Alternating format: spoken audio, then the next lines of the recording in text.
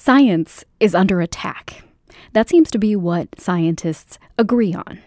But people who organized the March for Science in D.C.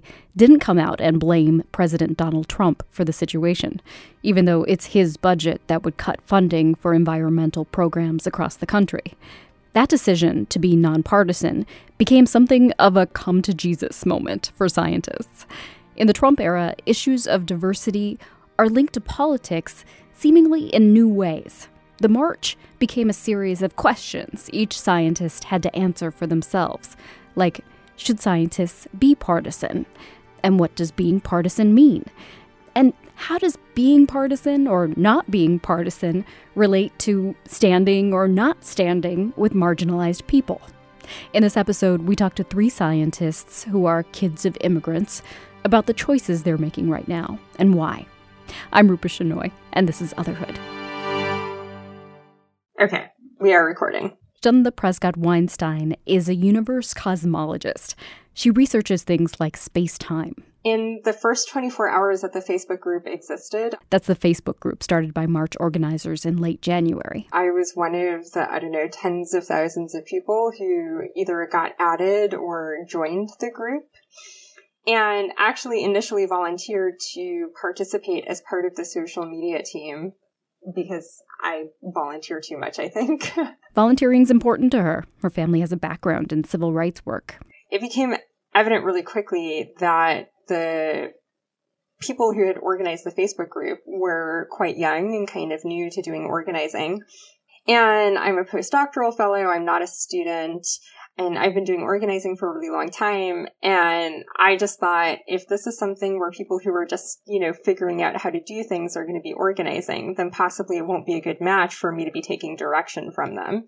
That was just me being honest about what I had time for and kind of where I was in terms of how I wanted to spend my time. I asked her to break that down. What happened exactly?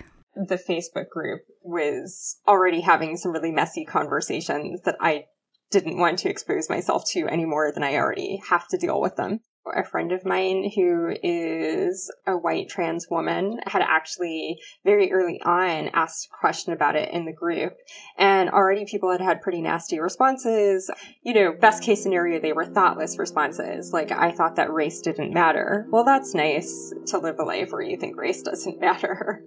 Race clearly does matter, Chanda says, because there must be some reason she's among such an extreme minority of Black Americans in science. By her count, she's the 63rd Black American woman to earn a PhD in physics.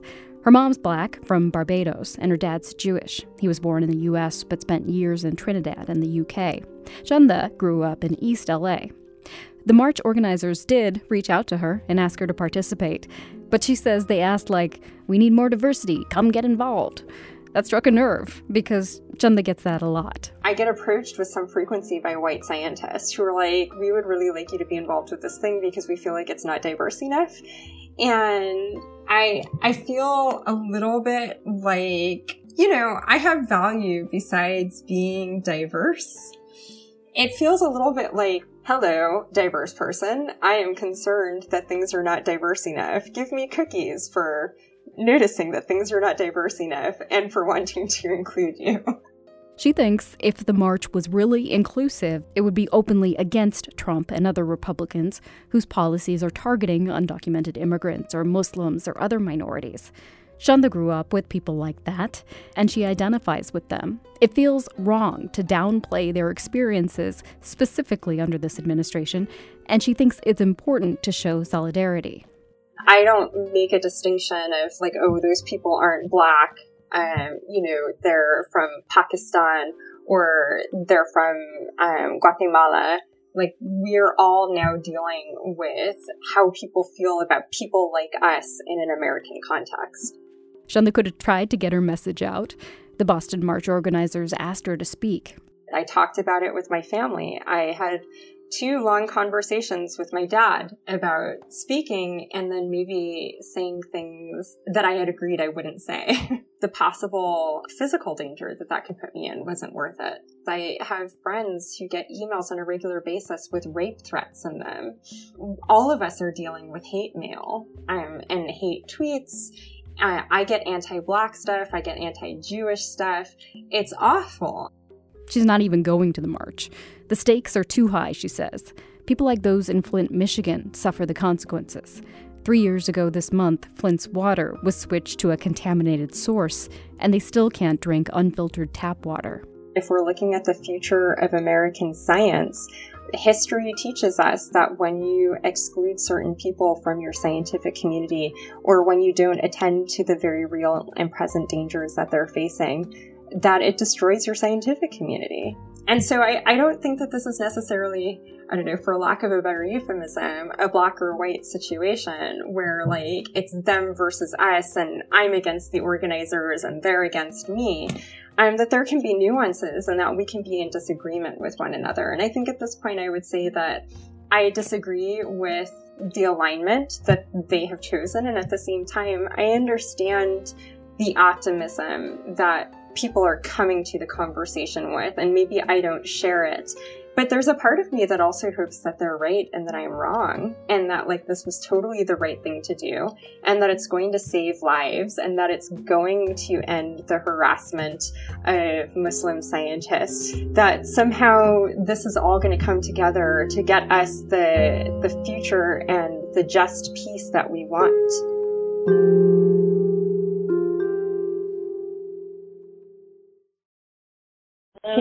Hello. I can hear you. Can you hear me? Gosh. I'm so sorry. I have no idea what happened. Were you just listening to me, like, just talk to myself? I apologize. Yeah.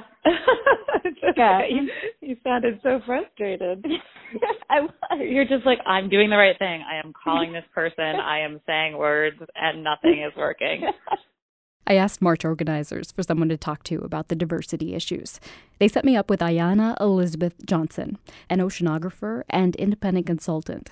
She grew up in Brooklyn, but she's got ocean in her family. So my dad is from Jamaica, and my mother's parents are from Newfoundland, and their parents are from Ireland. Ayanna joined the organizers about a week into the planning. The first week, they put together a diversity committee. It was the first committee that was formed. So diversity was not an afterthought. It was the first committee that was formed. And when I came on to work on partnerships, I was offered the opportunity to be a member of that committee, which I thought, great, I care about these issues a lot, so maybe I'll be able to help out with that stuff. So I started working with the diversity committee, and we started getting criticism that the diversity statement was separate than the rest of the principles, or that the diversity statement wasn't robust enough, or that it was too big. So you kind of got criticism from all angles. A lot of people saying, like, why are you spending so much time on diversity? This is about science. A lot of people, who are also saying, like, you're not giving enough credit to diversity. It's a really big deal. So it was kind of like we were caught between these two things. Ayanna says the committee was just trying to be responsive and to get things right, or as right as they could be. And then the feedback was, they keep changing it. The feedback we got was, they keep changing the diversity statement. And we were like, well, we're changing it to improve it based on the feedback we're getting, which seems sort of scientific. Like, you learn, you put something out in the world, people don't like it, they give you feedback, you improve it. It definitely felt like, wow, we can't win, right? And then, of course, it's social media, so everything is sound bites, and it's very hard to communicate about really complex issues in 140 characters. And then there was that whole Bill Nye thing. You know Bill Nye, the guy from the PBS Kids science show. He's one of the march's honorary co-chairs. Some news outlets reported that Nye was the first pick, and organizers added 2 more co-chairs to appear more inclusive. We released our 3 co-chairs, and all the press focused on Bill Nye, and I was really disappointed because we have these 2 amazing women of color who have done phenomenal things in their careers for science and for society, and they didn't get any of the headlines, which was really a bummer because we wanted their work to be recognized too. The narrative had become, they're bad on diversity, they're just using these people as a cover for that. And I was like, no, these are amazing people. Like, anyone who looks at their resumes knows these are amazing, incredible scientists. So I think we just got ourselves into this, like, can't win situation. But there have definitely been mistakes, like, especially on our social media. Like, there have definitely been mistakes. She says they tried to get diversity committee members involved in all the march's communications so those mistakes wouldn't happen. But in an instantaneous social media world, that's tough.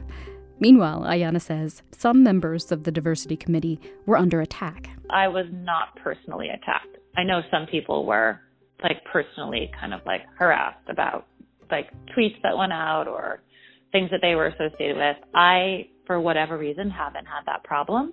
I've been trying to engage where I can, but it's very time consuming, obviously, to have back and forth with every critic. I don't want to have those conversations all day, every day, but I think as a community, we definitely need to be grappling with the history of oppression and inequities in science, with the sexism and racism and xenophobia and ableism and privilege issues that are inherent in science just as they are in society. Science is a microcosm, right? So it's a great opportunity to say, okay, we're airing our dirty laundry. Let's figure it out. How can we be better? What are the steps that need to be taken? I think that's an important step. That's why the march is political, but not partisan. We want to hold Democrats and Republicans and independents and Green Party members and libertarians all accountable. So you can be political and nonpartisan. You can push for ideas for all parties. This march certainly arose because people were really concerned about the present administration. But I think it became very clear that this was a pivotal moment. And so it's not necessarily Democrat or Republican, but there are some very concerning things happening under this particular administration. No one would be talking about this at this amplitude if the March for Science didn't exist. The organization is certainly imperfect and young. It's just been 3 months, right? So we're working on it.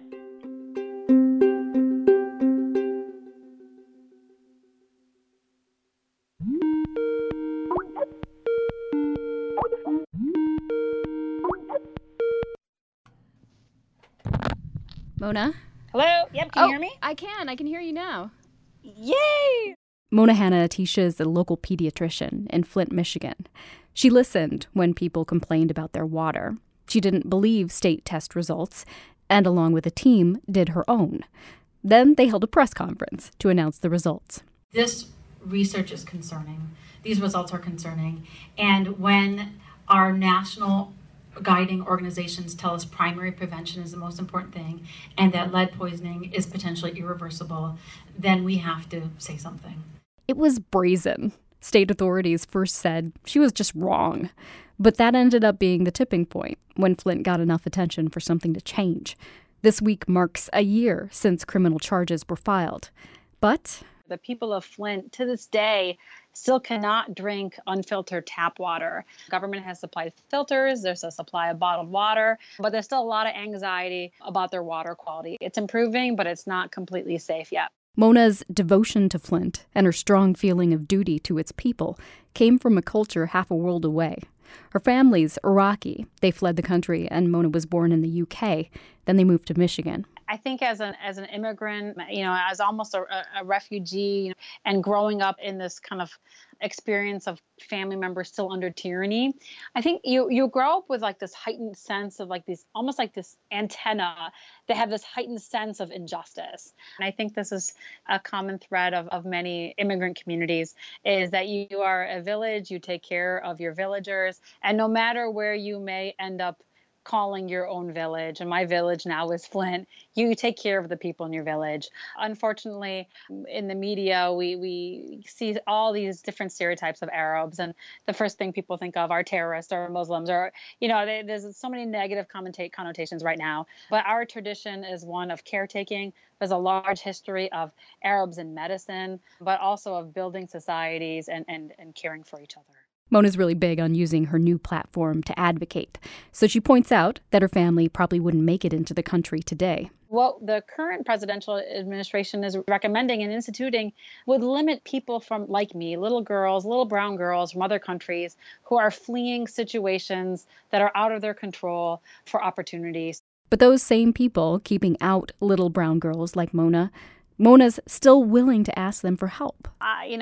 Right from the moment that we, shared our research and realized what was going on, in this water crisis, my commitment became to tomorrow.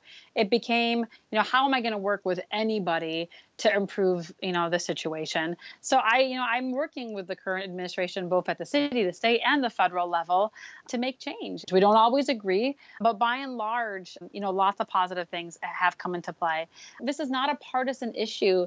This is a humanitarian issue. So it's not an issue of the Democratic Party or the Republican Party. It's an issue that everybody needs to embrace. I actually ran into President Trump about a year ago at the Time 100 event. He was also one of the Time 100 most influential people who were inducted at this event. And my husband's like, "Are you really going to go talk to him?" I'm like, "Yeah, I want to go talk to him." And I went up to him, I'm like, "Hi, I'm Dr. Mona. I'm from Flint. And we're in the middle of this water crisis. And, I invite you to come to our city." The Democrats at that time, both, Secretary Clinton and Senator Sanders had come to Flint. And he said he would come, and he actually did come. He came. And this happened. Now Hillary Clinton. Mr. Trump, I invited you here to thank us for what we've done. Okay. Not Okay. to give a political statement. Okay, that's good. And I'm going to go. Trump visited a church and tried to talk politics, and the pastor politely stopped him. Dr. Mona, though, still has hope. We are at a day and an age where science is being dismissed, from vaccines, from climate change, to the public health regulations that protect our air and our water. So we need the voice, the credible, the nonpartisan, the unbiased voice of science at the table to reaffirm that science matters, and we need to believe in science, and it should help influence our policy. And yeah, Mona's heard about all the talk around diversity, Bill Nye, and her appointment to March co-chair. It's kind of funny because every day we see pictures of our presidential administration where the president is surrounded by slews of white men. And then there's this big issue about the diversity in the March of Science. So I understand that it's an issue, but I think there's huge other diversity issues that we need to be tackling. My field in pediatrics is dominated by women and many, many people of color from all over. Obviously, we have so much room to grow in so many other scientific disciplines. But I think where we need to be attacking diversity is not in science labs and in medicine, but in our legislative offices. Mona feels she has to prioritize immediate problems, like the psychological burden her patients and neighbors carry after being betrayed by their government. By and large, that's the biggest issue that we face right now is the mental health issues. People are like, "Oh, have you seen the impacts of lead already? What do you see in your clinic?" And by and large, what we see is that stress, that anxiety, that trauma. So you can almost think of it like PTSD for the entire community. This is an entire population that was betrayed by every governmental agency that was supposed to protect them, and not just for a short period, for a full 18 months of betrayal. And this is really kind of on decades of betrayal. Flint as a city has been neglected for quite some time. And then you add the water crisis on top of that. So what we see is this huge distrust of government. Some people won't even use the filters because they came from government. So it's going to take a very, very long time for that trust to be rebuilt. But there's still a lot that needs to happen. We've done great things for the kids. For example, we have universal preschool. We have new childcare centers. We have mobile grocery stores. We've expanded healthcare access. But a lot of these things are time limited. For example, for 2 or 3 years they're funded. These things need to continue for perpetuity, at least for the next few years and decades, because this is an issue that we'll be having to deal with for years to decades. However, there's a lot of concern that we will see many, many more Flints to come through the dismissal of science, through the cuts to public health regulations, public health agencies, with threats to healthcare coverage. This is all perfect setups for many, many more environmental injustices. So she's marching alongside Bill Nye with thousands of others.